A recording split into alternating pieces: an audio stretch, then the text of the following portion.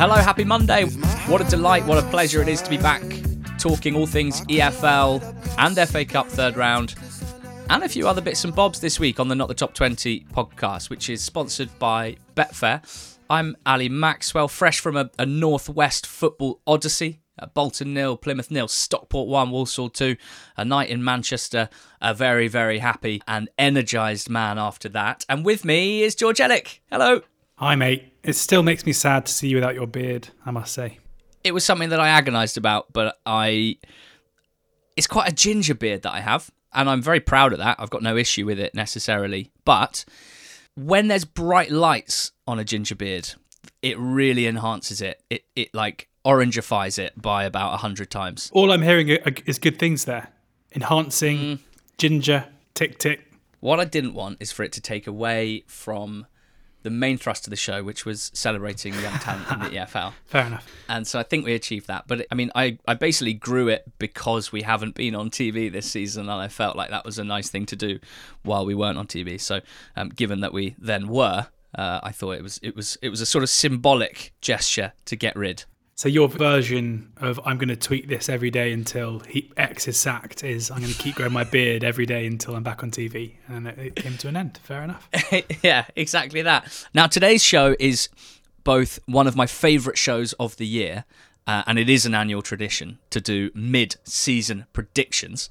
Who we think from this point is going up automatically, will be going down, and who will be heading into the playoffs in May. It's also a busy show because we've got a couple of other things to talk about. So before mid-season predictions, an Express weekend roundup, catching you guys up with all the happenings in Leagues 1 and 2, but also in the FA Cup third round, where a few EFL teams were notable for their performance, shall we say. We'll get into that. But even before then, a quick chat about our EFL 21 under 21 show that went out on Sky Sports on Friday evening.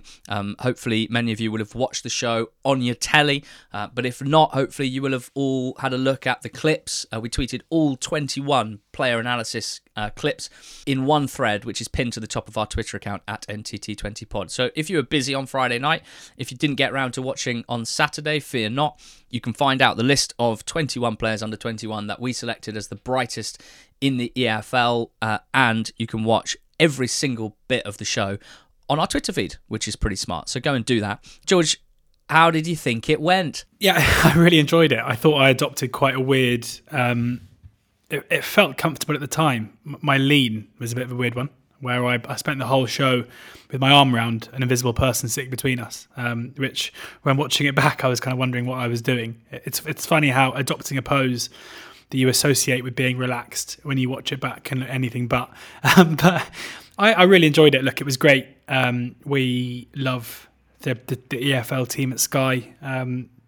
Sean, our producer who produced the show, who produced... a lot of our Friday nights and is a great friend of ours and a massive supporter of ours as well. We owe him a debt of gratitude for getting us back on to do the show again for the second year, especially because we're not as involved with the EFL coverage as we have been in the past.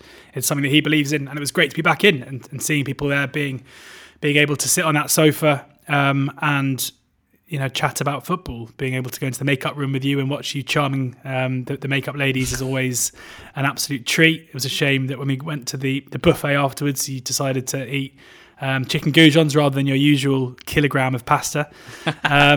But yeah, I mean, I love doing the show.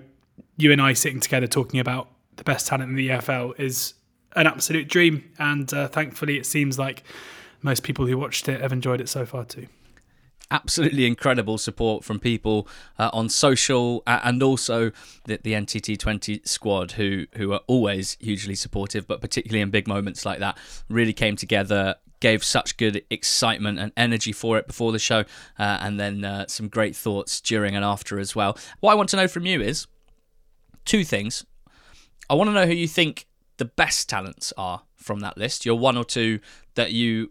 If you had to buy stocks and shares in these players, who would you invest in to make yourself the best return in the next 20 years, let's say? Then we want to talk about like our favourite players, because when you do a show like this, you spend so much time watching clips and looking at numbers and learning about the backgrounds of these players. There are some that you just naturally fall in love with, I guess, in a footballing sense. So first of all, Who do you think are the best players, the ones that you'd buy stocks in?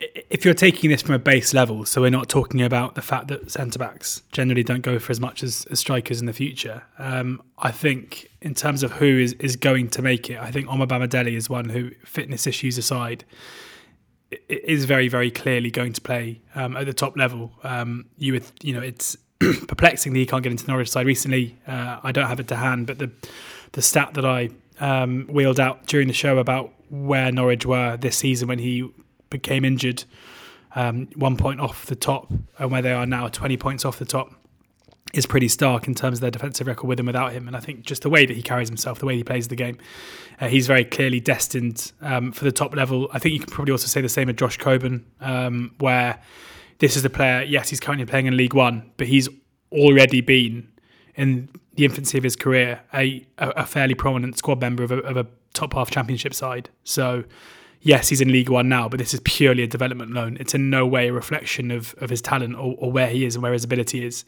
And next season, I am pretty convinced he will either be playing in the Premier League for Middlesbrough or competing at the top end of the Championship for Middlesbrough.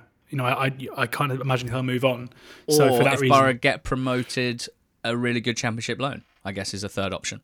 I doubt it. I think he'll be involved, would be my guess. I think having a homegrown, low-wage option like him would be, I know they're fairly well stocked up front at the moment, but I would be surprised if he was sent back out again.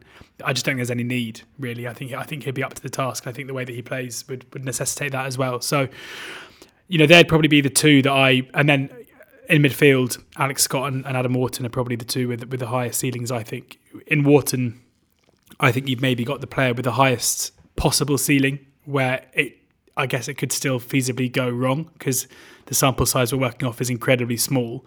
But in terms of the attributes that he's got and the age he is at 18, he's probably the only one where if we go forward 10 years and he's one of the best players in world football, you'd be like, okay, the talent is there. So I'm not saying he's going to be that by any stretch, but I don't think there's any reason why he can't be if his career doesn't progress in a certain way and he gets picked up by the club, because he's clearly got the talent for it. And then in Scott, you've got the most nailed on one who will be a success. Who is, you've got someone whose ball carrying is so exceptional, whose versatility they're showing from a young age is so impressive, who's managing to shine in a poor team, who I think will definitely get a move in the next 6 months as well. So there'd be my kind of 4 main ones, and they were 4 of the ones that we picked out for a YouTube little clip that you can find on our YouTube channel as well, which is the top 5. I've spoken for so long that I've forgotten what the second question was. Classic, it's those COVID briefings. You're asking me too many questions. Well, I'll take the second question because I think you've covered basically my entire thoughts as well on the ones with the highest ceiling, shall we say, the ones that I would want to buy stocks in. In terms of favourite players, it's such a fun exercise, such a fun sort of research project. First of all, you get every single player that's eligible, then you add the minutes that they play to get an idea of which players are actually making an impact at senior level rather than just players that you've heard a lot about that you think are quite talented. Now, there's not a sort of hard and fast rule on that because, of course, we've got people like Wharton in, even like Leeburn, a couple of the guys, Humphreys at Ipswich, a couple of the guys haven't played tons and tons of football. But those are kind of the exceptions to the rule, I think, because we really are very bullish on what we've seen from them in limited minutes. For a big part, this is about players who we know impact games at senior level, whether it's Championship in League One, and are having a tangible impact on their team. So the likes of Billy Mitchell, for example, he's an interesting player because as a midfield player, if you are holding these players to the highest possible standards and talking about them reaching the top of the Premier League and beyond, Billy Mitchell's not an obvious one because he is fairly short. He's quite small stature for a midfield battle, and if you watch any Premier League midfield, you'll know that it's difficult to thrive and be short. Now, there are obvious exceptions. Of course, you can be so smart and read the game so well that it doesn't matter, but broadly, that is an important part of a midfield battle these days. He's also not got the most expansive passing range. He's probably not the player with the most incredible vision. Again, this is not trying to knock Billy Mitchell. It's just giving a sort of example of all the sort of things that you have to weigh up. However, he has a very senior role and has done for 18 months, 24 months in a very good championship team. He has helped raise the performance of that team, Millwall, and is doing so in a role that is very, very important on the pitch, where if he has a bad game, Millwall are going to know about it, but if he has a very, very good game, then he can help genuinely dominate games, as he did against Watford the other day for Millwall. So I've become a big fan of Billy Mitchell, certainly more so than I was before through this process.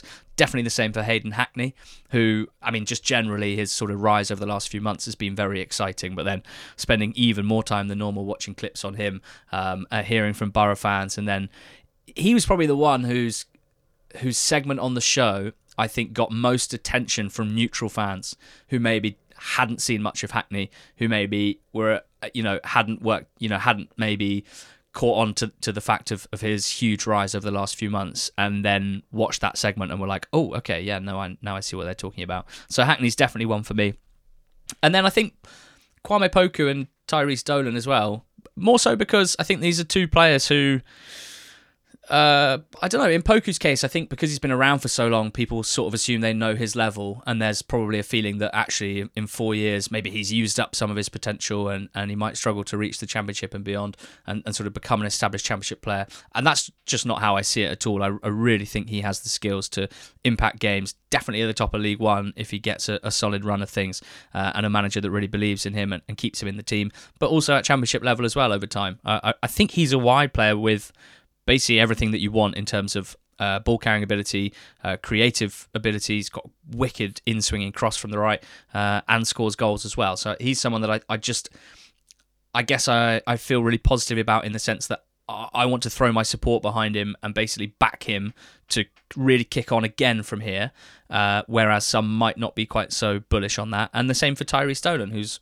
only started 8 games for Blackburn in the league this season, but who, to my eyes, is someone who I really think could continually impact games towards the top of the championship, and I just want to see that happen. So maybe those two, just on a sort of, trying to prove a point personally, trying to prove that I think I've got a good eye for a player. I guess that's kind of part of this as well. And then Barley Mumba as well, because I met him on Saturday after the Bolton Norwich game, and he was absolutely buzzing to have been on 21 under 21, and that was really nice to see. It. He was very sweet, and in particular, he was really chuffed that some of his friends who were on the list, which I just thought was really nice.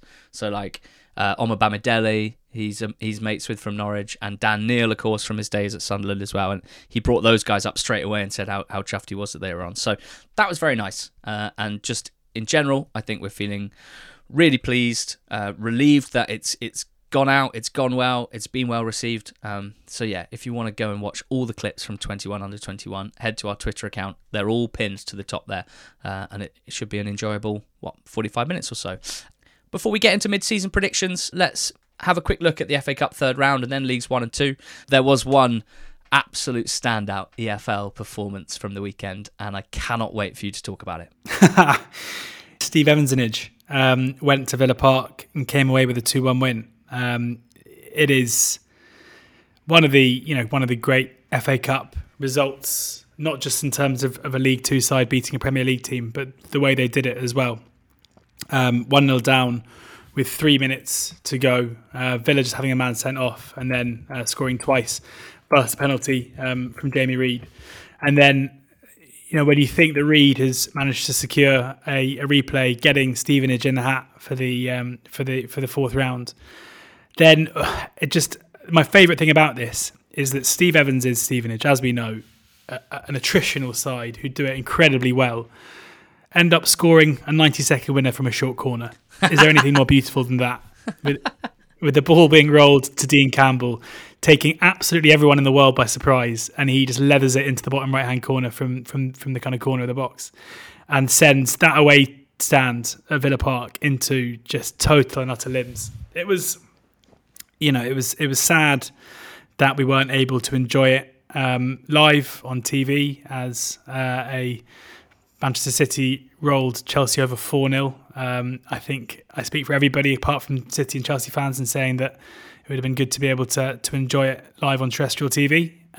But watching the scenes afterwards and knowing, the Stevenage fans are kind of undergoing at the moment what, in my mind, all EFL fans dream of. And that is, yes, you want your club to progress up the leagues and you want to be sustainable success, and you probably eventually want to try and get into the Premier League somehow.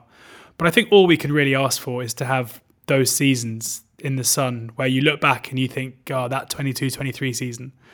And this is a Stevenage side, a club who 18 months ago, on merit, were relegated into the National League and were preparing for life in the National League, and were only reprieved due to off-field activities, due to Macclesfield and going out of business. They had recruited players on the premise of being a National League side. Last season, they looked relegated again, and Steve Evans came in late on in the campaign and turned it around. So the metamorphosis of this club, who previously punched above their weight incredibly in a decade or so ago, but looked destined to return from where they came in the National League under Steve Evans, I think is one of the stories of the EFL over the last decades. Steve Evans clearly isn't everybody's cup of tea, whether that is his personality, whether it is his somewhat murky past, his touchline demeanour, the football that he plays. But in my mind, and this is with all respect to Vincent Kompany, to Kieran McKenna, to Paul Heckingbottom, to Joey Barton, I think you probably have to say as well, Steve Evans is doing the best job in the EFL pound for pound by some distance. When you look at where he took over Stevenage and where they are now, going to a Premier League side in Aston Villa, who've just hired a manager in Unai Emery, who's made a career out of winning competition football in the Europa League and the UEFA Cup. It is absolutely incredible what he has done in terms of taking a side who were relegation fodder, keeping them up last season, taking them to second in the league, and we'll get onto it later, but I'm pretty sure that we both have them in League One next season. And just, the trajectory of clubs often is pretty obvious, where if you're overachieving beyond your means, and with that overachievement you cannot lay down the foundation for that to be sustainable, eventually you will fall. And we've seen it, with Burton Albion maintaining their League One level is incredible, but eventually, unless something changes, they are going to return to League Two. And when they get down to League Two, there's no saying that they're not going to keep going down towards the bottom. It felt like Stevenage's arc was leading them back towards the non-league, and for him to do what he's done in such a short space of time, irrespective of what you think of him and his football, is an absolute fairy tale, and all credit to him. No one's doing a better job. They've got a fairy tale fourth round tie at Stoke City, Stevenage. So all eyes on that in the fourth round. They'll fancy it as well, I think. I mean, that's the other thing. It's not as disappointing. If they got drawn away at Burnley, for example, you'd think it would be hard for them to go and do it again, and they wouldn't get their big day out. Stoke is still a big scalp, and they're a team not in particularly good form. I think Stevenage fans will fancy going up there and having another day out in the and have a big party in the away end. Steve Evans is big scalp. That's why he covered it with that sombrero. Other League Two teams have made it to the fourth round. Grimsby made it 3 League One clubs that they've disposed of in this year's FA Cup. They dealt with Burton this time around, and they head into the fourth round as well. And then the other League Two side is Walsall, who beat Stockport yesterday. I was at Edgeley Park for this one, my first ever time, my first visit to Edgeley Park. I was very well looked after and had a great day, but Stockport didn't. And this wasn't about Stockport at all. On their side, they would point to missing some pretty crucial players, what they might consider to be their spine. Horsfall's out now for a moment or two. Crowsdale in midfield, who kind of knits things together at the base, and then Paddy Madden was ill and didn't start this game. So key man at centre-back, centre midfield and up front.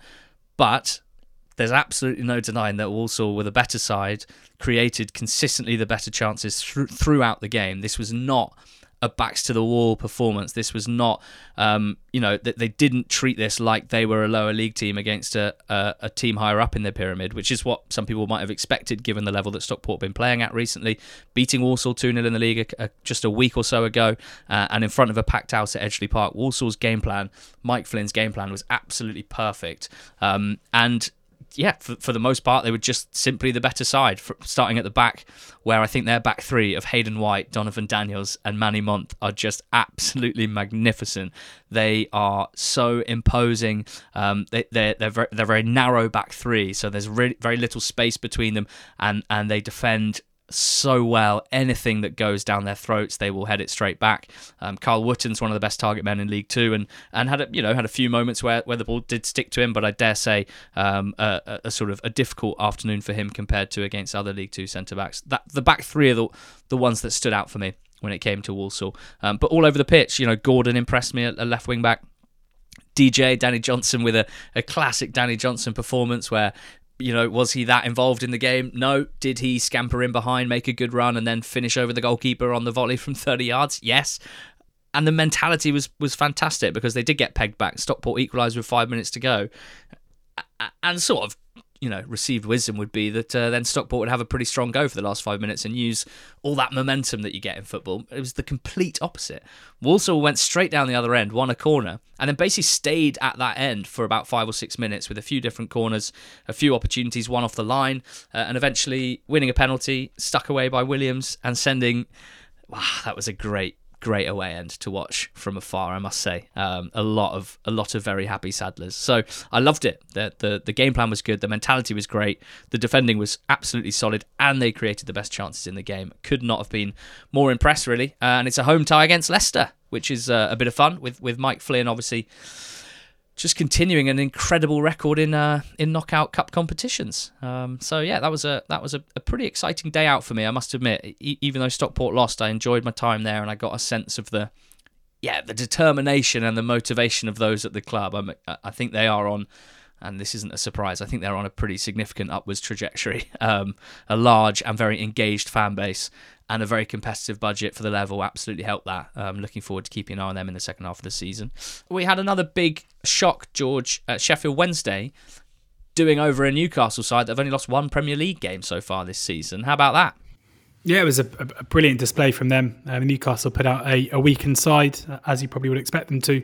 Brought on the big guns when things weren't necessarily going their way, but it wasn't enough. I thought Sheffield Wednesday were brilliant on the day across the pitch. It was 0-0 at half time, but a couple of times we'd seen both Smith and his tireless work rate, a big Newcastle fan, grew up just around the corner from the training ground. A really good interview with Alan Shearer before his hero, before the game on TV as well. And then Windass, who scored the 2 goals and was incredibly close to getting a third, striking the bar from a free kick, which would have been one of the best individual displays we've seen from in the FA Cup, at least in a game like this for a long time. They were good value for the win. Dawson in goal was magnificent, made a couple of really crucial saves. The decision to bench Stockdale and bring Dawson in at the moment is a very brave decision, you'd have to say, from Darren Moore, is paying dividends. McGuinness at the back was an absolute colossus. He is such a good player, such a good centre-back in terms of the way that he defends so impressively and carries the ball out of defence as well. If they were just a really solid side defensively and caused Newcastle big issues on the break, especially when you consider that Barry Bannon is out injured. I think George Byers is stepping up to the plate in Bannon's absence. He'd been impressive in the last 2 games in the league. His little turn that sent, I don't know which 2 Newcastle players it was, where he kind of did a Cruyff turn, spinning between 2 of them to set off the attack for the first goal, was excellent. Windass probably was offside for the first, but hey ho, no VAR. I'm not bothered. So yeah, it does feel like a kind of landmark win, I guess, for Wednesday, who their fans are certainly believing now that this is their time to return to the Championship. They would do so as a club in a much better state than they did when they came down. Even though it is still Chancery rule, but things are certainly looking more optimistic at Wednesday, and it was not many teams have been able to beat Newcastle this season, so to do so in 90 minutes was a huge day. And how about Blackpool absolutely thumping Nottingham Forest 4-1? Appy loves the cup. Appy does love the cup, doesn't he? Well, it was a big afternoon for him, you have to say. Got to hope that they take that back into their league games. They've got Watford away next up, Huddersfield at home. They've got Rotherham in a couple of weeks' time as well. So in terms of, shall we say, relegation 6-pointers, it's a big few weeks for Blackpool. The confidence that they do play with at times in attack is something that I think, if it could be harnessed properly and if it can be a bit more consistent, should be enough to have them score enough goals to stay up in the Championship. Like, Poveda here looked absolutely brilliant. He looked full of confidence, skill, trickery, but made the right decisions, scoring goals, setting up chances as well. So Poveda is definitely on the radar for the next few weeks. Could be a big few weeks for him. What else do we have? We had another Championship team beat a Premier League side, Burnley, Bournemouth. Benson and Zaruri with braces. They're still drinking the finishing juice at Burnley, and no one else seems to know where to acquire it. We had League One teams beating Championship teams. Fleetwood beating QPR was a great day for the COD Army. Promise Omakere is going well at the moment, isn't he? And scored a nice little swivel half volley to win this game for them. And Ipswich absolutely thrashed Rotherham 4-1 at Portman Road. Probably most notable for us was the goal from Cameron Humphreys, who's one of our favourite 21 under 21 players from the show. Wrexham, not of our parish, but probably worth noting that they did quite an exciting win at Coventry. What a fairy tale, etc., etc. Even I won't be cynical about that. It was very exciting. And elsewhere, who else won games? Derby, Stoke, Sunderland, Reading, Preston, Sheffield United, Blackburn, all into the fourth round. So well done, everyone. There were some League One games as well, George. Well, League 2 1, more like, because we had Charlton 2, Lincoln 1, Cambridge 1, Bristol Rovers 2, Morecambe 2, Cheltenham 1. Which of those did you think was the most significant result? I think Charlton's performance, even if the fact they won at home against Lincoln isn't a massive surprise. I think we are seeing a massive improvement from what was from them on the pitch in terms of individual performers and what we saw previously under Ben Garner. It's surprising because I saw them 2 games ago against Oxford where they were really poor, but that seems to have been just a bit of a strange decision from Dean Holden in terms of the team that he picked. And now, playing Leeburn from the start, such a brilliant presence up front, part of our 21 under 21 with the assist for the first goal as well. Playing Raksaki, I mean, it's really weird thinking back that those two were both benched in that game, in Dean Holden's second game. But he's clearly learnt from that, and that they're 2 best attacking players. Although I do say that it's great to see Scott Fraser finally showing the kind of form that had you and I cooing over him at MK Dons that made me think he was one of the outstanding signings at League One when Charlton signed him 18 months ago. He's rarely shown it in a Charlton shirt so far, but under Holden the last few weeks he certainly has got the goal and the assist for their 2 goals here. They were dominant throughout, yes. Mandrew scored quite a strange goal where he seemed to have about 4 shots saved before he actually stuck it in the back of the net. But Charlton were way clear throughout the whole game. It was a really dominant home performance, one which deserved the 3 points, and I think is a sign now that you look at their previous wins. You had the victory over Portsmouth that saw the Cowleys leave, but then it was Pompey at such a low ebb. The 1-1 draw against Peterborough, where Peterborough were by far the better side. I think this was a sign that Holden's got them going in the right way. Yeah, absolutely agree with that. Very eye-catching performance for about 80% of that game before quite a nervy last 20, but winning ugly is probably significant for Charlton. They've not done that enough this season. I'd like to put forward Morecambe's 3rd win in a row, all against teams in the bottom 8 of League One, lifting themselves out of the relegation zone, having been right down the bottom of it and looking pretty desperate and pretty forlorn just a few weeks ago. Never write off Derek Adams' shrimps. It's just as simple as that. It really does feel like things have fallen into place nicely. Suddenly, you look at the team, you look at the standout players such as Shaw and Weir breaking from midfield to great effect. Phillips leading the line really well, had an unbelievable overhead kick saved in this game, but also set up Weir with some great link play for the 1-0 goal and scored the goal to get them back in front.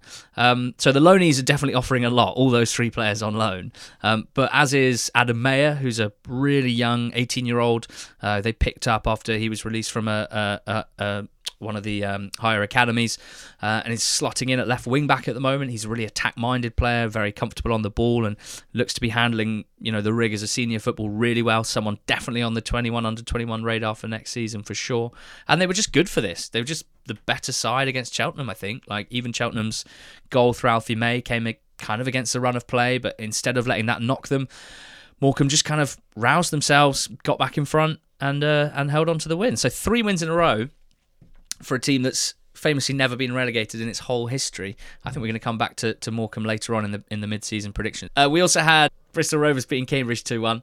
Just the 4 shots total from Bristol Rovers, according to the stats. Two of them Bizarre. 2 of them were in the space of 2 seconds as well, when Coburn was 1-on-1, had his first shot saved, and then headed home the rebound. So doing a lot with what they did muster, George. But again, showing some very exciting attacking play on the break in particular, and in particular those names again, Collins and Coburn.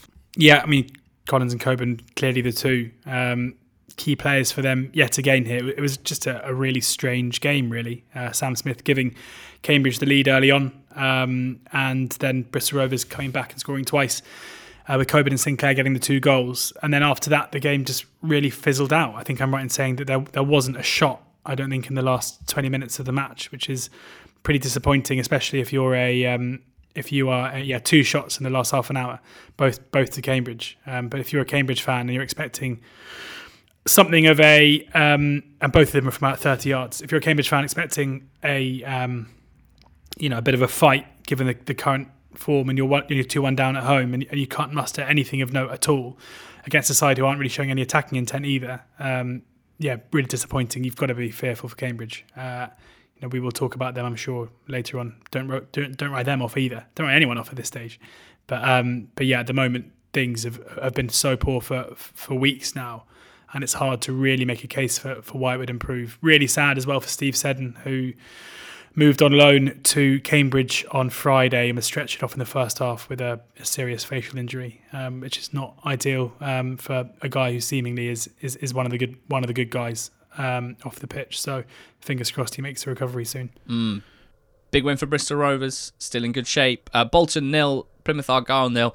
I am going to talk about, despite it being 0-0, because I spent my afternoon at Bolton. I had a great few hours there. It was good to be there, and it was a very entertaining game, particularly the last 20 minutes or so when it opened up a little bit. It was pretty breathless stuff, and I wasn't that keen for it to finish, to be honest, because I think if they'd played another 10 minutes, there probably would have been a goal, although I could probably make a case for either team scoring it. Bolton clearly the better side, and I was really impressed with them, watching them in the flesh. The intensity with which they play. I mean, I was sitting really near the dugout, and Ian Evatt is just... He's like a sort of orchestrator, a conductor of their press. And I just love any team, really, that wants to play with an attacking front foot mentality and with that sort of aggression, particularly against the league leaders. I like the mindset that it instills in a team. And it's a good tactic for them. They had the better of this game. Plymouth were a little bit suffocated. They had Cosgrove up front on his own, really, with Hardy on the bench and Ennis not in the squad. So Mayer in the 10 role with Callum Wright, who was making his debut, and that front three just didn't really click at all. Those two guys didn't get that close to Cosgrove. He didn't get that much change out of the defenders, to be honest. Aimson in particular had a very good game for Bolton. All of the back three did, really, but Argyle just never really got going. Having said that, Bolton didn't create tons and tons of chances, and I think that reflects quite well on Argyle and just generally their sort of sturdiness and solidity, and maybe projecting them as a potential automatic promotion team for this season is that they didn't play very well, but they still defended really well. They were still good out of possession, and they didn't give up that many chances. And inevitably, Mike Cooper made a couple of big saves as well. But it was just good to be there. I think Bolton are in a good place on and off the field. That was the feeling that I got from chatting to some of the fans. The fan zone is absolute class. It's exactly what's needed when the stadium is located where it's located. But it feels like the fans are really buying into that as a kind of pre-match location. And yeah, I just think it's a club going in the right direction, which is. It's probably not breaking news, but it's nice to see that because there was a good few years there where we were pretty concerned about Bolton and they suffered back-to-back relegations. That's for sure. What else is notable from that game? The new lad, Ben Waine, is the new Plymouth Argyle striker. He came off the bench here. He's from New Zealand and they signed him from Wellington Phoenix, which I just think is quite unusual and quite Plymouth Argyle and therefore quite fun. Before he came on, he just necked a Red Bull, which I think probably does happen quite a lot, but still, as a man who is not keen on energy drinks, that really upset me a little bit. I was worried for him. I Wings. figured he was going to sprint around for like 5 minutes and then just completely crash. But anyway, he did all right. He almost nicked it with a kind of random loopy header that was brilliantly cleared off the line. Met Barley Mumba after the game, as mentioned. Maybe he'd done a shot of Jaeger just before. Yeah, that makes more sense. Sir Alex Ferguson was there, about 10 rows behind me. That was good. He probably enjoyed his day out as well. Mike Duff, I saw. Michael O'Neill. A lot of other managers going to watch a bit of football. Peter Reid was there as well, former Bolton legend. Just a good day. Really? Just a good day. 0-0. Back to you. In League Two, a couple of lively performances and results, George. Maybe most notably, Mansfield 2, Barrow 3. Bonkers game. Because this felt like Mansfield, who have not been good enough, especially against teams around them. Looking at their record earlier today, if you're taking the current top 6, including Barrow, if you take the current top 8, including Barrow, so Barrow are currently in 6th, and they beat Barrow 1-0 on the road. Their record against the other top 8, Mansfield, have lost 1-0 away at Leyton Orient, drawn 0-0 away at Stevenage, drawn 1-1 at home to Northampton, drawn 0-0 at home to Carlisle, got beat 2-1 by Bradford, got beat 2-0 at Salford, and got beat 5-2 at home to Swindon. And then here, beaten 3-2 against Barrow. Their record against those teams is unbelievably poor. Like if you take that chunk out, they're one of they're up there with Orient and Stevenage for their record against poorer sides. But they were 2-0 up here and were coasting. They were 2-0 up. They were really good value for their 2 goals, even if both were absolute gifts from Barrow. The first being a free kick that should have been a fairly comfortable save, a fairly comfortable tip round the post, but it wasn't dealt with properly, and went into the far corner for McLaughlin. Farman certainly should have done better. And then Ray was caught passing out from the back, and Quinn was able to make it 2-0 after 25 minutes, and it felt like that was it. And Barrow struggled to get into the game after that. And then when you're watching the game back, you can hear the over the tannoy. 2 minutes of additional time in the first half. This was one of Barrow's first forays into the Mansfield final third. And Billy Waters with a bizarre finish. I mean, a great finish, but I think no one in terms of the Mansfield defence or Christy Pym expected he was going to be able to whip it into the far corner the way he did. I think everyone kind of didn't really know where they were standing in relation to the goal. And suddenly it's 2-1 and the game's very different, even though Barrow hardly had any say. Josh Gordon came on at half-time, having not started, and was the catalyst for massive improvement, scoring the equaliser after 49 minutes, and then you could hear the absolute chorus of boos after 77 minutes when an own goal from Ollie Hawkins, where I think Gordon will claim it, was turned in after a really nice bit of build-up play. Waters with a great ball with the outside of his right boot out to the right-hand side, and I think it was Warren who put the ball in. And yeah, it was just so avoidable. The first half performance for 45 and a half minutes was dominant against a really decent side in Barrow. And as soon as they were pegged back, the game just completely changed. The Barrow fans behind that goal got their money's worth, having seen them go 2-0 down and scoring the 2 goals in the second half. I've never seen away fans so dispersed. I don't know if COVID rates are high in Barrow at the moment. It was bizarre. They're all kind of sitting across the whole length of the stand. But a great day out for them. A big 3 points for them in their quest for the playoffs. And Mansfield and Nigel Clough have to sort this out pretty quickly. We were saying similar this time last year, and they ended up finishing the playoffs and getting to the playoff final. He's someone who can instigate a change, but right now they are shooting themselves in the foot pretty regularly. Elsewhere, I think a real statement win for Leyton Orient. On paper, a 1-0 win at home to Doncaster when you're top of the league doesn't stand out, but as discussed on the betting show, this is an Orient side really struggling with injuries at the moment. They had Brown at centre-back, who is not a natural centre-back, though, and that centre-back pairing of Beckles and Happy have been so important for them this season. So very significant to keep a clean sheet. It looked like Donny made kind of a bright start in this one. Maybe they kind of knowing Orient's absences at the back, thought maybe they could try and catch them cold, and they had a decent go in the first 20, but then seemingly just lost their spark. And the game was a pretty quiet one. Orient were not necessarily at their best either, but one magnificent moment from Theo Archibald. I was really pleased to see this. I think while people have been talking about Paul Smith this season as the best player in League Two, up there with Sam Hoskins, you'd probably say, and rightfully so, I've been keen to keep mentioning Archibald because I think on the other side, he is also playing very, very well. He's not quite getting the amount of goals as Smith, but he's a slightly different player, and I think he's got absolute quality for this level in terms of his vision and obviously the quality in his left foot, as we saw here with a brilliant strike. He does take quite a lot of long shots. Not all of them go in, but he is part of Leyton Orient's threat, which isn't just Paul Smith off the left, but Archibald off the right as well. And seeing them in the flesh, it was pretty clear that the way that they build up is almost always with the objective of getting the ball into the feet of Archibald and Smith and getting them 1v1 against their fullbacks and kind of seeing what happens from there. And it's obviously worked for them very well this season. So a magnificent winning goal from Archibald, but the clean sheet probably just as significant for Orient. That's 11 clean sheets in 13 home games for them, which I think is incredible because Wellens is known for his attacking style of football, but that's just an insanely strong and consistent defensive record to have, and clearly just as powerful in terms of keeping you at the top of the table as scoring lots of goals. So that was that. Salford beat Cobblers 2-1 live on Sky. Galbraith and Hoskins traded goals, and then McElhenney on the break won it. And it seems like Salford held on with relative comfort, which would be disappointing for Northampton. Only had 3 shots in the last half an hour, which is not ideal when chasing the game. So that squeezed things up a little bit when a team beats a team above them in the table. The same thing happened Colchester against Harrogate. Col-U winning 3-1 at Harrogate. And considering they hadn't won an away game all season until Boxing Day, I'm really impressed with Colchester here. I'm impressed, therefore, with Matt Bloomfield and the impact he seems to be having on this team, a team that really needed an impact.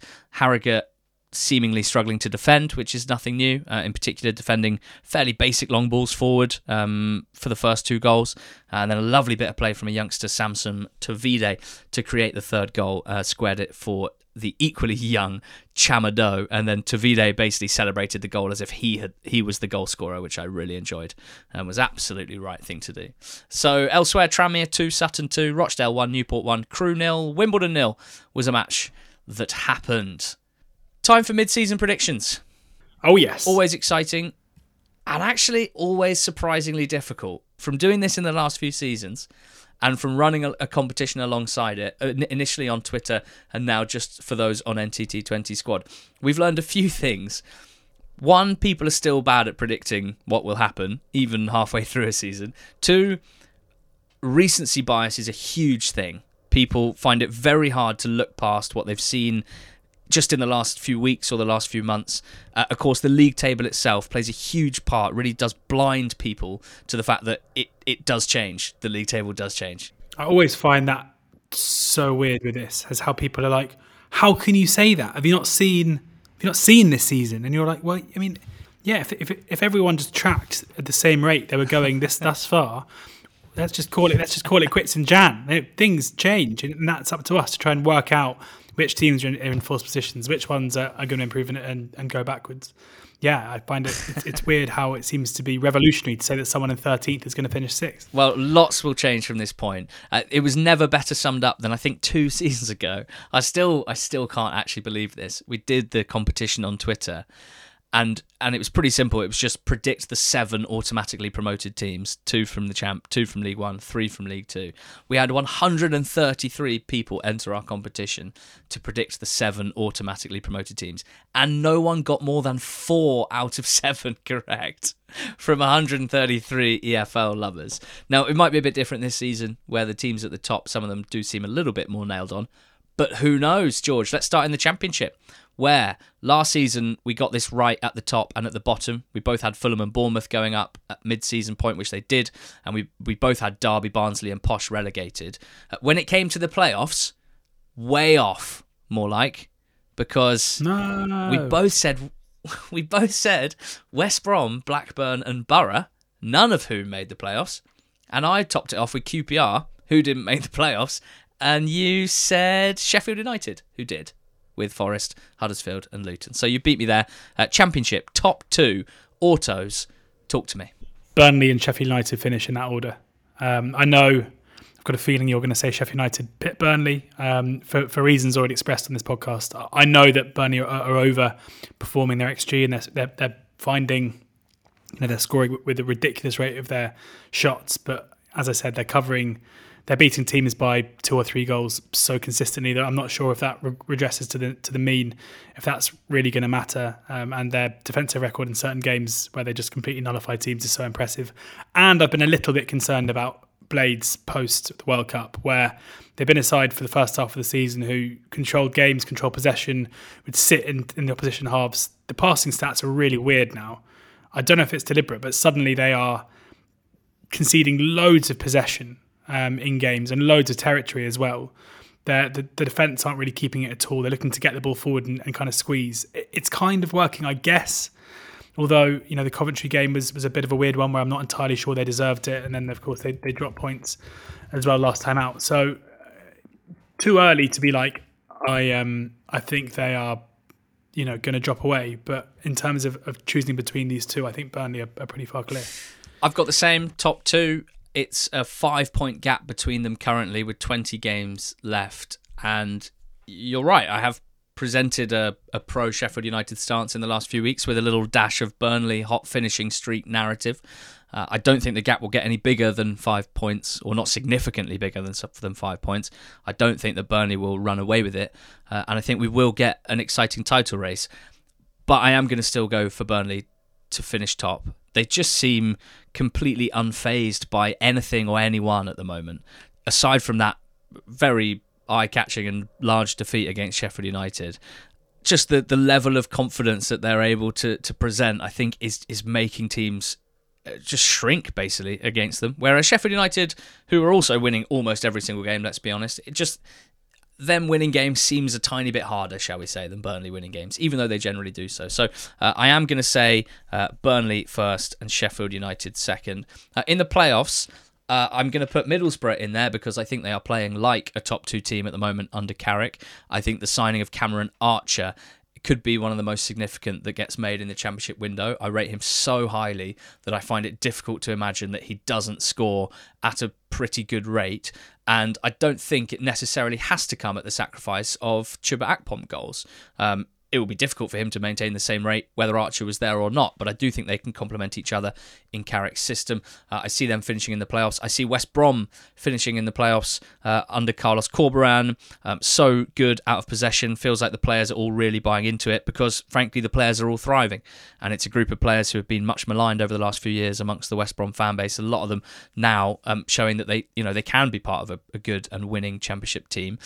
A little concerned about the off-field issues around West Bromwich Albion. I don't think it's the type of stuff that will completely derail the team necessarily in the next 6 months.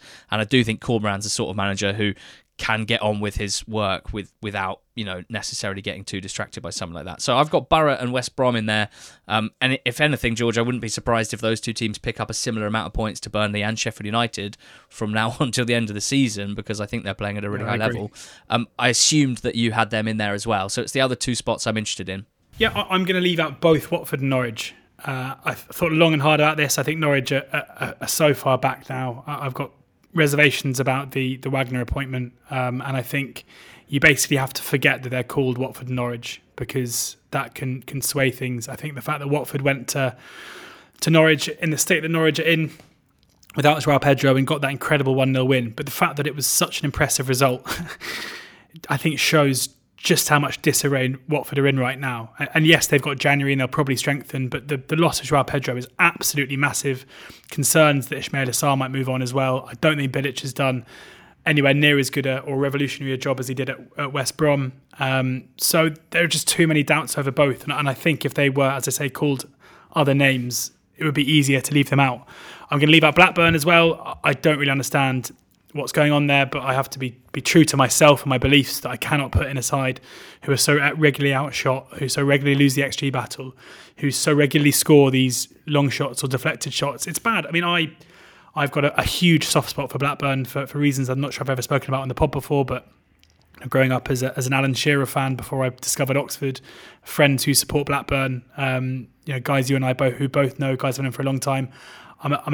If I had to list my pre-pod favourite EFL teams, Blackburn would be on there. But at the moment, I'm not sure what's going on. 16 wins, 12 defeats, no draws. 30 goals scored, 30 conceded. I just cannot see this continuing until the end of the season, although I sat here saying similar things about Huddersfield and Luton last season. I'm going to put Millwall in, who are currently in 6th. You know, the data projects very well on them. They've got one of the best expected goal differences in the league this season.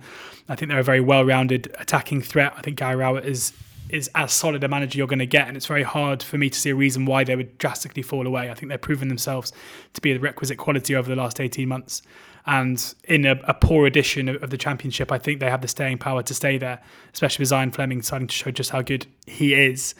And then in terms of the 4th team to pick, I do definitely think, as I mentioned on the betting show, I think the likes of Coventry, Swansea and Hull are very much in this, even though they are down in 14th, 15th and 16th. But in terms of the most likely, I don't think they're there. I'm going to just about plump for Sunderland over Luton. I think Luton is a recency bias case. You've got a new manager. There's no denying how good, how important Nathan Jones was. And yes, Rob Edwards has made a great start, but it wouldn't surprise me at all to see tricky times around the corner for somebody coming into what was such a well-oiled machine beforehand. Although we have seen, of course, Luton get promoted after Nathan Jones left the mid-season before. But in Sunderland, you know, it's easy to forget that they has played half this season without any strikers. Yes, Ellis Sims has been recalled, which is a big blow to them, but Ross Stewart is back, and that is massive. In terms of Amad Diallo, they've got one of the most talented players, attacking players in the league. Jack Clark, I think, probably falls under that category as well. Patrick Roberts in really good form too. In midfield, you've got Dan Neil, part of 21 and 21.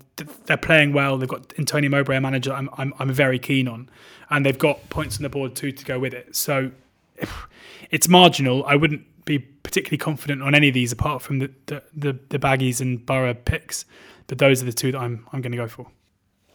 I'm with you on Millwall. This is why this is such an interesting exercise to actually sit down and try and work it all out, because I probably wouldn't have thought that they'd be one of my picks, despite the fact they're currently in the playoff places. But when weighing everything up and comparing them against all the other teams in this seeded batch, I feel like they are the most solid, the most robust, and have this much improved attacking output, attacking threat this season. And I think they can do it. I think they will do it, because I don't see them getting knocked off course. And there are other clubs who I wouldn't be surprised if a couple of bad results and they just get knocked off course. I don't think that's likely to happen with Millwall. That's my perception of them. I am putting Norwich in here, and that's despite agreeing with you that they look all over the place at the moment, that they have one of the most miserable vibes of any of the clubs here. I think that just leaning on that would be, you know, I'm basically trying to fight against a bit of recency bias here and the fact that they've looked so poor, because they have accrued a certain amount of points that has, I think you said they were way off. They're like 3 points off the playoffs. It's like they're literally like 2 good weeks away from being in the playoffs. So I don't agree that they're a long way off.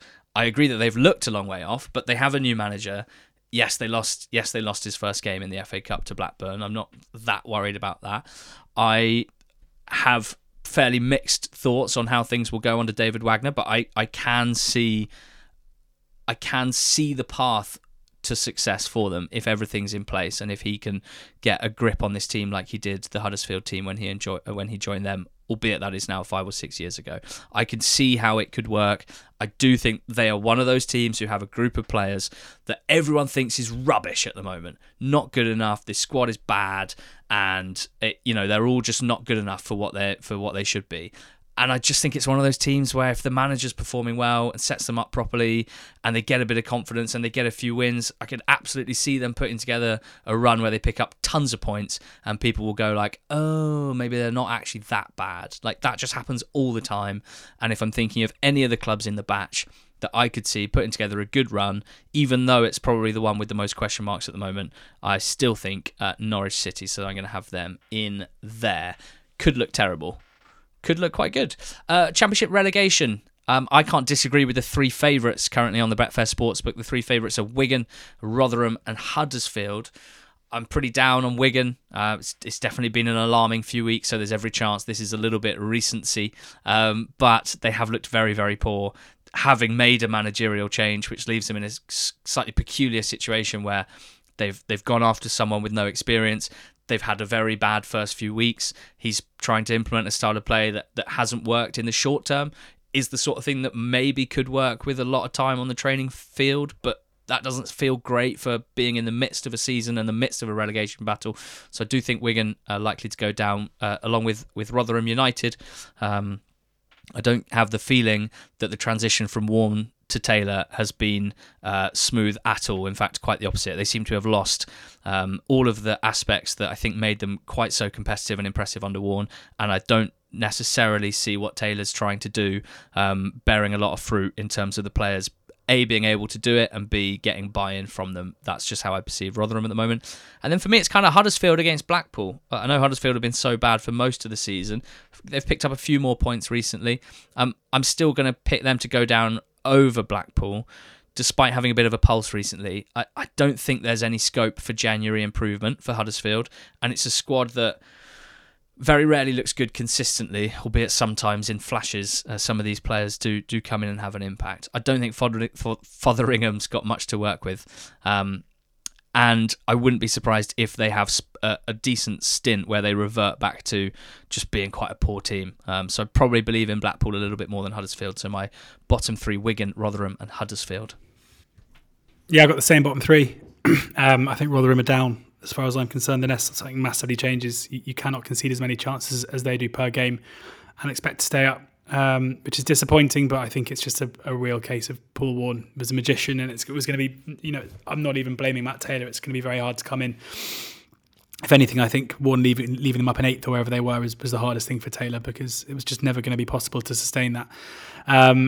With Wigan, I'm massive red flags with what we've seen from Kolo Touré. As I said to Wigan fans at the time when Richardson was sacked, you cannot, sack a manager in Liam Richardson for playing an attritional style of football or not particularly pretty style of football that won the title the season before that he'd built a squad for, and expect Kolo Touré to come in and completely change that. They do not have the players to play the way that Touré wants them to play. And even though I'm sure they'll look okay in flashes, I cannot see them, unless they tear it up and start again, managing to pick up the points needed. It's a bizarre decision in my mind to make the change when they did. With Huddersfield, yes, they had those back-to-back wins over Preston and Rotherham. I think the Rotherham home win was a bare minimum given how poor Rotherham have been recently. And then that win at Preston, a huge win, but it was a bit smashy and grabby. They were behind in the game. It was 2 Forest forward and 2 goals. So maybe a bit of a false dawn. I do think that Appleton will improve Blackpool, as I've said on social media recently. I think we've started to maybe see that already. I think Bowler coming back is going to be transformative for them. I expect them to make a couple more additions. Chris Badlam, who did such a good job at Coventry, now working behind the scenes at Blackpool, which will be a big benefit to a manager in Appleton who's got a great recruitment record anyway. So, so long as the only issue there is that I don't think Appleton will get sacked anytime soon. I know the fan feeling towards him is very negative. So they have to turn it around soon, or things are going to get very toxic. But hopefully that win against Nottingham Forest will help with that. So those are my relegated 3. I do think, looking at the Betfair Sportsbook prices, both Cardiff and Bristol City are massive, massive bets at 7-2 and 5-1. They're both sitting just above the relegation zone. They're both playing very poorly. I don't think there's anything to suggest that they're way better. They're way too good to be pulled back into it in case Wigan, Huddersfield start picking up points. So there's probably value there, but in terms of the 3, I think we'll go down. It's got to be those 3.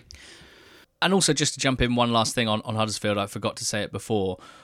There's a lot of focus on the Blackpool fans' relationship with Michael Appleton and how that could, when you mix it all together, that the bad atmosphere could have an impact on the team. But Huddersfield are not in a great place either in terms of how the fan base is feeling, both about Fotheringham, who I don't think they are particularly bought into yet, and also huge concerns over the sort of future funding of the club as well. So for me, the next few games are huge for Huddersfield. They play some of the teams around them, and if the points return from those isn't great, I think this kind of pulse that they've seen might be extinguished, and this fan base, who aren't exactly fully bought in, might sort of start to turn again, and obviously that's always going to hurt the confidence of the players too. So seems like we're mostly in agreement. In fact, the only difference in the Championship is that I've got Norwich making the playoffs and you had Sunderland. In League One, I'm nervous already about this, I'm going to be honest. Last year, let's remind ourselves, George picked Rotherham and Wigan to finish in the top 2. And they did. I picked Rotherham and Sunderland to finish in the top 2, and that did not happen. So George beat me there.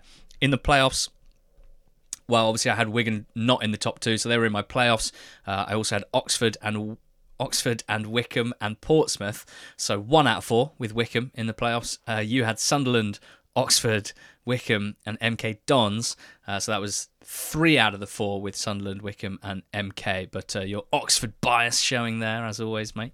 But still beating me. And then in the relegation, both had Doncaster, Crewe and Gills, who did go down. I picked Fleetwood. You picked Morecambe. Neither of them went down. So it was Wimbledon who were the blind spot. Can't believe we didn't predict that they wouldn't win a single game in the whole second half of the season. Idiots. League One top 2 feels like a real tightrope. So walk it for me. Yeah, my top 2 are Ipswich and Sheffield Wednesday, I'm afraid. I think Argyle have done incredibly to get where they are. I would absolutely love to see them win the league or come second. I think it's eminently possible that it might happen, but we are purely here to say what we think is the most likely to happen, and I can't disagree with the bookmakers who agree with that and that order as well. I think there's a couple of key things here.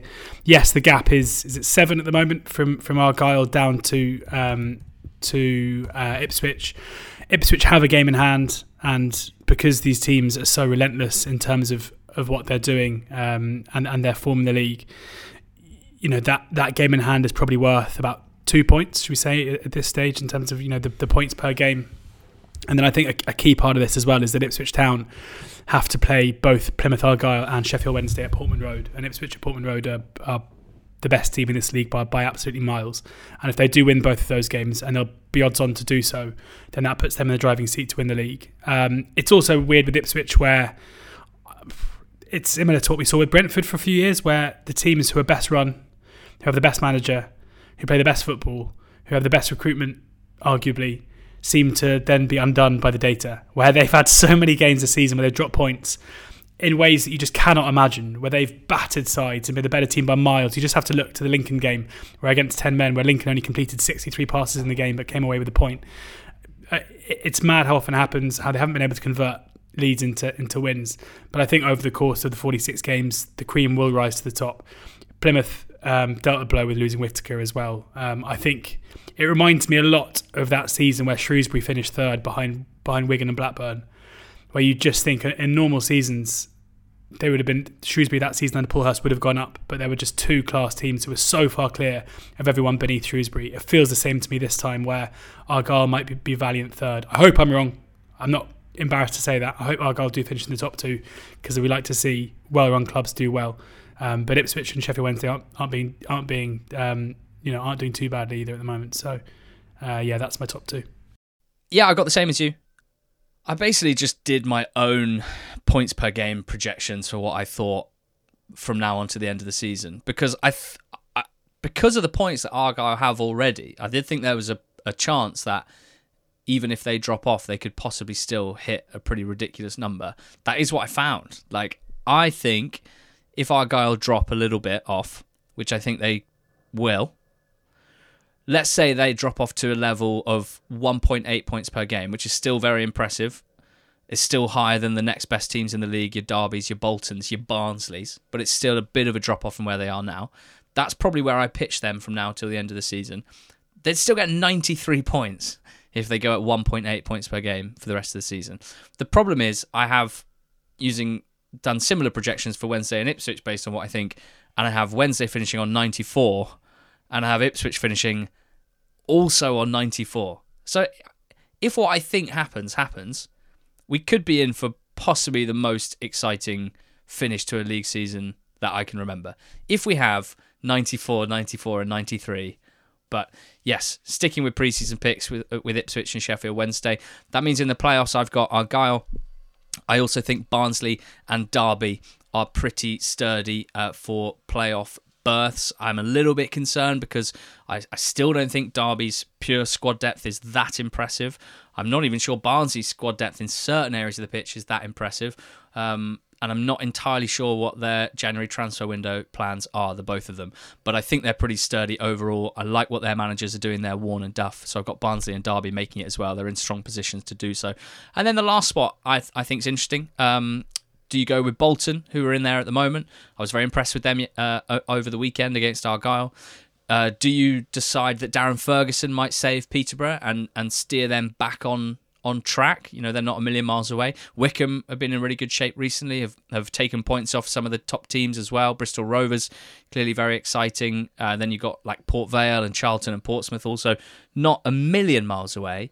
I think for me it's Bolton versus Wycombe versus the potential for Peterborough to maybe get back on track under Darren Ferguson.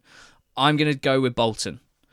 I just think that their top level is highest. Their ceiling is highest. I could see them putting together a really strong run of results over like a 10-game period and just cementing that spot in the playoffs. Maybe because I was sat there on Saturday and very impressed.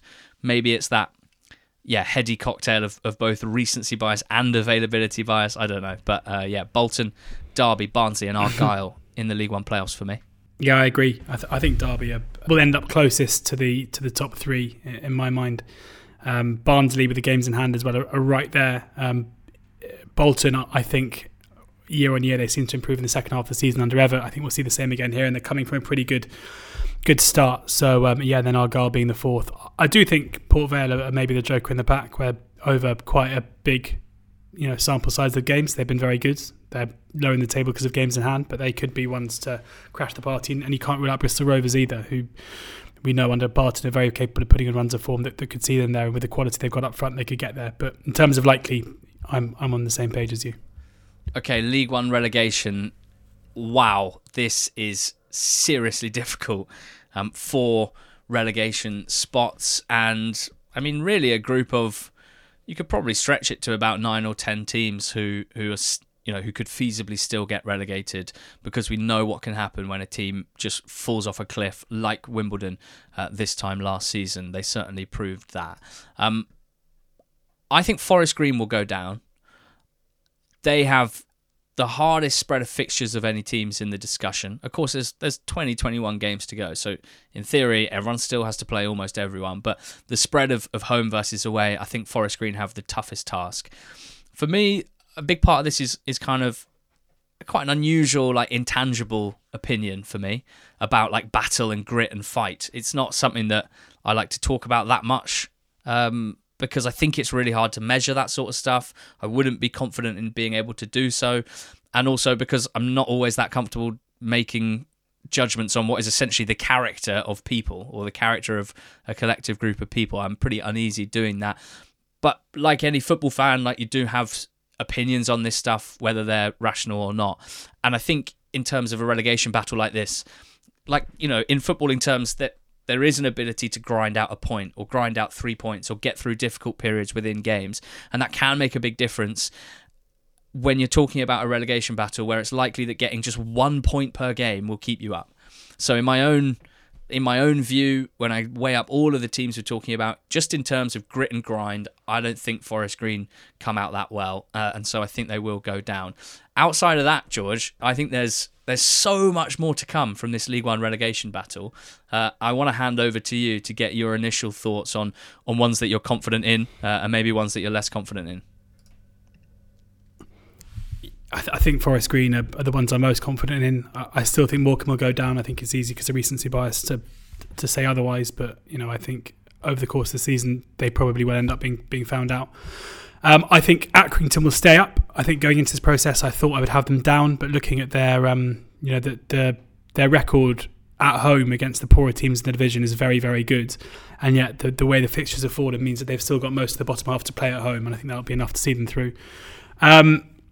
I think Burton will stay up because despite the ridiculous performance in that 5-0 defeat, I think we've seen enough under Dino Mamria to suggest they might be. The only flip side to that is, have we seen what should have been their purple patch of picking up enough points go fairly pointless?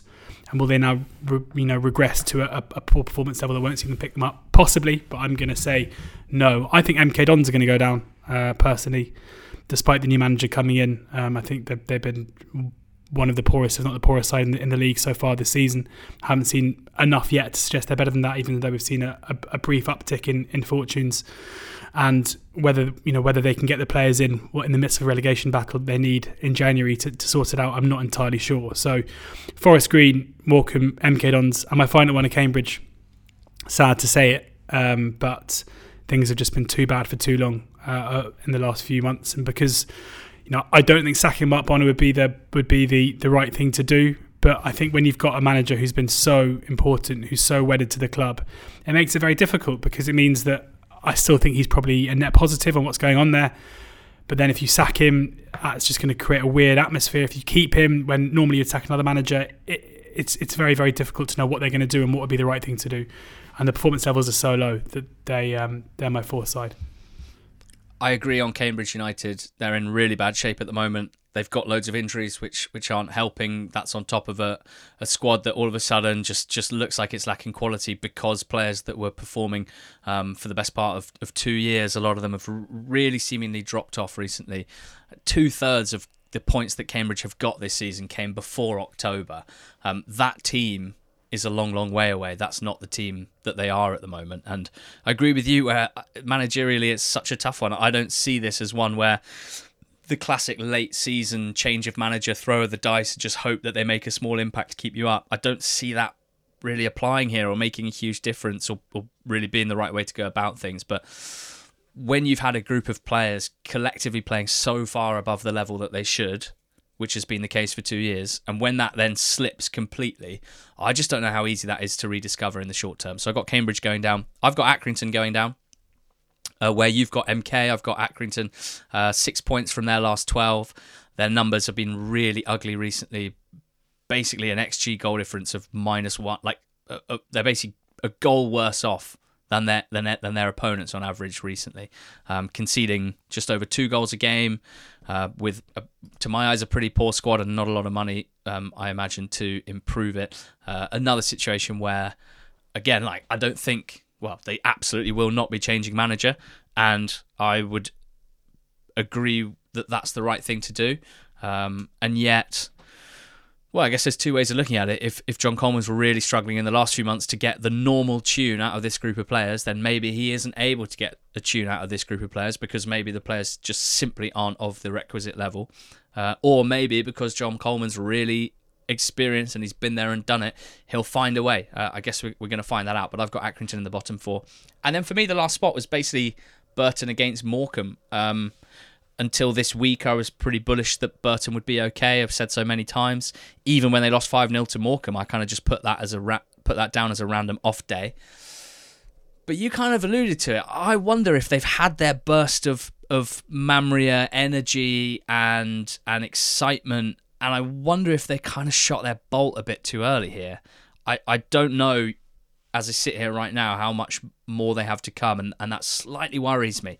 They expended so much energy physically and mentally, I think, over the last few months with their approach to games and such tough fixtures as well.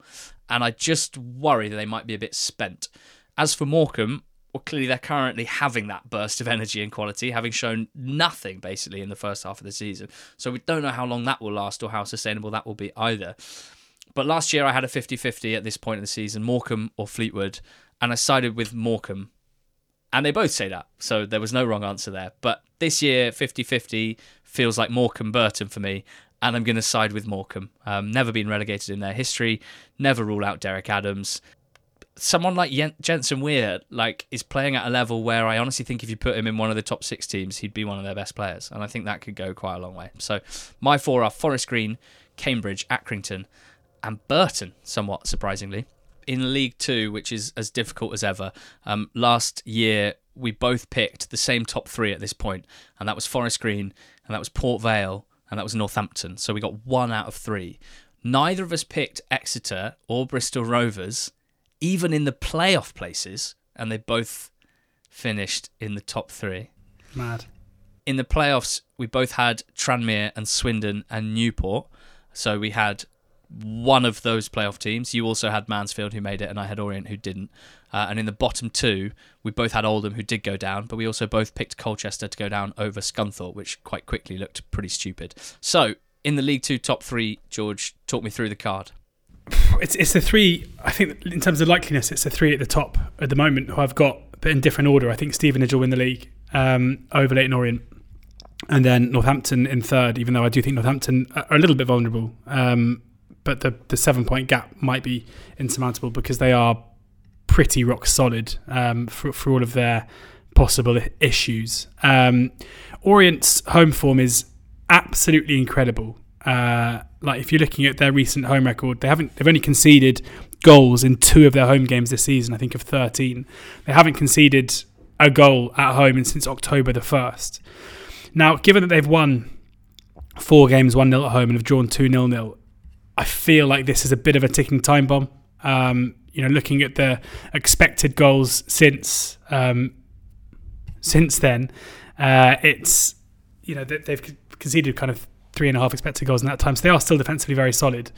But it doesn't seem to me to be built on a particularly sustainable foundation. They aren't blasting teams away, and we've seen in the last 4 games 2 draws, a defeat, and a 1-0 win in difficult circumstances against Doncaster. I think they're cosily enough to get promoted. I think there's going to be a sharp drop off, but I do think of the 2, Stevenage are maybe the one with a staying power. Although cup runs are always something of a bit of an issue, because you do wonder after the high of that Villa Park result if it might be quite difficult to maintain that. But that's the order I've got them, and I think Stevenage are rock solid. Their teams find it very hard to deal with them, even if they are massively overperforming their XG. 4 at the moment. I still think their dominance in games over the opposition is high enough for that to last, and the buffer they've got is big.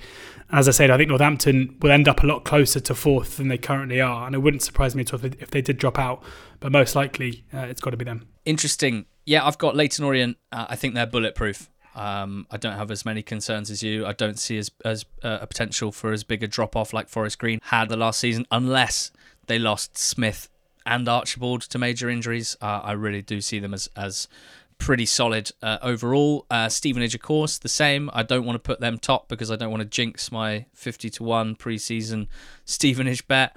So the big question is Northampton. Will they be caught, or will they stay solid in third spot? They've got a decent gap.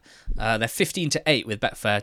That suggests a 35% chance of a top 3 finish. So Betfair reckons it's more probable that they won't. The big issue is picking who might get there instead, because there's a huge chunk of 9 teams that are between 7 and 10 points back from them, and then Stockport looming there as well, 12 points back from them. I think for Northampton, I think they have a good squad, and I think they have a good manager, and those are 2 good things to have. They've got an amazing finisher in Hoskins, whose 16 goals in 19 starts is, to me, the only real difference between them being where they are or with that chunk of teams 7 points back on 39, 38, 37. To make it easier for myself, I just tried to do a projection of their points till the end of the season. I had Northampton finishing on 79. That would be a bit of a drop-off from how they've been in the first half of the season, but not dramatic. It's 1 point less than they got last season. So the next question was, does anyone get to 80 from the pack beneath them? And I just struggled to really feel confident in justifying it. So there you go. Cobblers are my third place team as well. I think they do hold on to it, although I'm sure someone will pop out of that pack and put some serious pressure on them. Who do you have finishing in the playoffs, George? Because we might as well throw darts. So weirdly, I've got, for the next 4 places, I've got 14 teams. So a 14 team, I'd be up for a 14 team playoff. Yeah, so would I. Stockport, I think their class will show through, even though 2 troubling results, one in the FA Cup and one against Grimsby in the league. But I do think they will, their steady progress up the table will take them into the playoffs fairly comfortably. I think Carlisle will finish there. I also think Walsall will finish there. And then in terms of the 4th team, I am going to give it to Bradford, just because, again, points on the board, they are fairly solid, but you do feel like they're a side who can throw in an absolute ricket here and there. They don't help themselves whatsoever, similar to Mansfield. I'm leaving Mansfield out for the moment. I do worry that's a bit of recency bias, possibly. But at this current moment in time, especially with a bit of toxicity at the club as well, it feels like I can't... Carlisle and Walsall and Stockport feel like clubs on the up who are performing well week in, week out. Bradford still feel united, still feel like they're going to do business in January. with Mansfield, there are too many question marks. So it's 4 of those 5, and I'm leaving Mansfield out. I agree on Stockport and I agree on Carlisle United. For my other 2 spots, for one of them, I just asked myself the question, very straightforward, who could I see going on a big old run of 25 points in 10 games at some point? And surprised myself that Mansfield were the answer. And maybe I'm putting too much into the last few years, and maybe I'm too much on the Clough train, because it is fair to say that things doesn't just look a bit fraught there at the moment. But I still think they have it in them. So I am going to pick Mansfield to finish in the top 7. And then the last one, Sutton United. I'm going to throw some weight behind. If you look at the Betfair Sportsbook odds, they are not fancied at all compared to some of these. I think they're 6 or 7 to 1 to finish in the top 7. But there's nothing really to suggest that they should be considered like that in my eyes, other than the name of the club and the size of the budget. Like, if you look at form, they're in very, very good nick. They've won a lot of games, 5 of their last 8. They've been moving up the table. Unsurprisingly, that's coincided with all of their key men coming back. And we've said a million times, Sutton at full strength are right up there in this division. Maybe they don't have the depth of other teams. And yeah, one way of looking at it is, well, they're going to need more depth, and a couple of injuries will likely derail their season. That might be true, but I don't want to just predict hypothetical injuries. I want to predict that a Sutton team will somehow stay fit for the rest of the season. And I genuinely believe if that's the case, then they will make the playoffs, because I think they are that good at home, and I think they're competitive enough away from home. I think their style translates to pretty much any type of opponent and any type of League Two game. So a dart on Sutton United. If they can keep everyone fit, I think they make the League Two playoffs, which leaves relegation. Interested to hear your thoughts on this. Mine are as follows. I don't think that Gillingham will go down, even though Gillingham from the first half of the season are one of the worst football teams I've ever seen play in the EFL. I don't think that they will go down, because I think that the changes over the last few weeks with the new owner in particular, but also the appointments of Kenny Jackett to be Director of Football, of Andy Hessenthaler to provide some help on the recruitment side, the clear intent to sign players in January. I don't always love January signings, don't get me wrong, but I do think with those guys in charge, they should at least pick a couple of guys who can have a big impact. And I think in general, they can muster enough positive energy to move away from the insanely low performance levels of the last few months, particularly in attacking areas.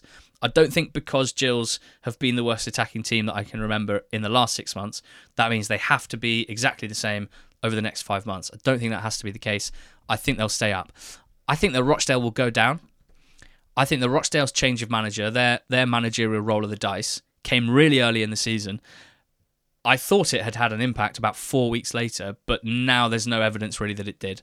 They're playing really poorly. They have very few points. I don't think they have the ability to make the additions in January that some of the other teams can do. I think Rochdale will go down. I believe in Hartlepool and Keith Curle's approach to survival, just about. I don't think that Colchester or Harrogate, and certainly not Newport, will go down. I think that Crawley will go down. I see such a clear way that things, I was going to say unravel there, but I honestly think they kind of already have unravelled somewhat. And I don't believe and trust in the people at the club to turn that around. Of course, they've got a managerial appointment to make. It looks like it might be Scott Lindsay, the Swindon manager, which is a bit of a confusing situation that hasn't really been confirmed publicly yet. And for me, Crawley needs such an overhaul of their squad in order to cope better with League Two football. I'm not sure that hiring Scott Lindsay is an obvious way of doing that. I don't have a clue what their plans in January are, but I wouldn't have much confidence in them doing a great job personally. So I think Crawley and Rochdale will go down. As you know, I'm pretty concerned about the trajectory that Crewe are going in general, but they're 12 points above it at the moment, and I think that there'll be 2 teams worse than that. Yeah, I agree with Crawley. Bit of a climb down from me after making some excited noises pre-season. Apologies to anyone who's got Crawley to win the league tickets and maybe bet them to go down now. Because, yeah, I agree. I wouldn't trust at the moment. I still think that the intentions of those in charge at Crawley are good. I just think there's been a lot of naivety in terms of the way they're running the club. I basically don't think anyone there has any experience running a football club. And even you can have the best ideas in the world, but when it comes down to it, this isn't a computer game. And yeah, as you say, I wouldn't trust them to make the right appointment. I don't think Scott Lindsay would be a particularly good appointment in my mind. I don't really see why anyone who has a solid future at League Two level would board the Crawley ship at the moment. So therefore, I don't know what really they can do in terms of recruitment. So yeah, I think they are in massive trouble. And one of my picks, I also think Hartlepool are my second pick, because I also think that Gillingham might get enough points just to stay up. I think the investment in January will be significant. I think Colchester have done more than enough recently with more incomings coming in as well. And they should be okay. Rochdale, I would be between them and Hartlepool in my mind. But at this current moment in time, I think Hartlepool are picking up some results that I don't think they necessarily deserve. And if the performances maintain the level they are at the moment, I think they will quite quickly become losses. So Hartlepool and Crawley, my two relegation candidates. Okay, well, there's enough difference for us to be able to go head-to-head, and my competitive juices are already flowing. So hopefully get my own back after you definitely did better than me this time last year. We are running a mid-season predictions competition on the NTT20 squad. The winner of it will receive a £50 donation to the charity of their choice, and £50 to spend on classic football shirts. So it's a pretty tasty prize, I would say. That's for anyone who is on the NTT20 squad. You can sign up today. You get a 2-week free trial. Now, after that, if you decide to join and stick with us, and I'd be confident that you will, then you will pay a monthly subscription fee. But the first 2 weeks and the trial are absolutely free. So if you wanted to come over, give it a go, join the competition, you're welcome to do so. Join the squad today using the link in the description of this podcast. Otherwise, head to our YouTube channel and check out my chat with EFL 21 under 21 star Anis Mehmeti of Wycombe Wanderers. He hasn't given many interviews, so this is something of a world exclusive. And it's really interesting to chat about him, some of his friends in the game that you might not have guessed about, and plenty of ambition as well. Thank you so much for listening to this episode of Not the Top 20 podcast. Your support as we kick on 2023, a big year of expansion for us, we hope. And we're going to be hard at work making sure that we keep providing the best EFL coverage. So stick with us, subscribe to this podcast feed, join the NTT20 squad, and we'll talk again on Thursday with the betting show. Go well.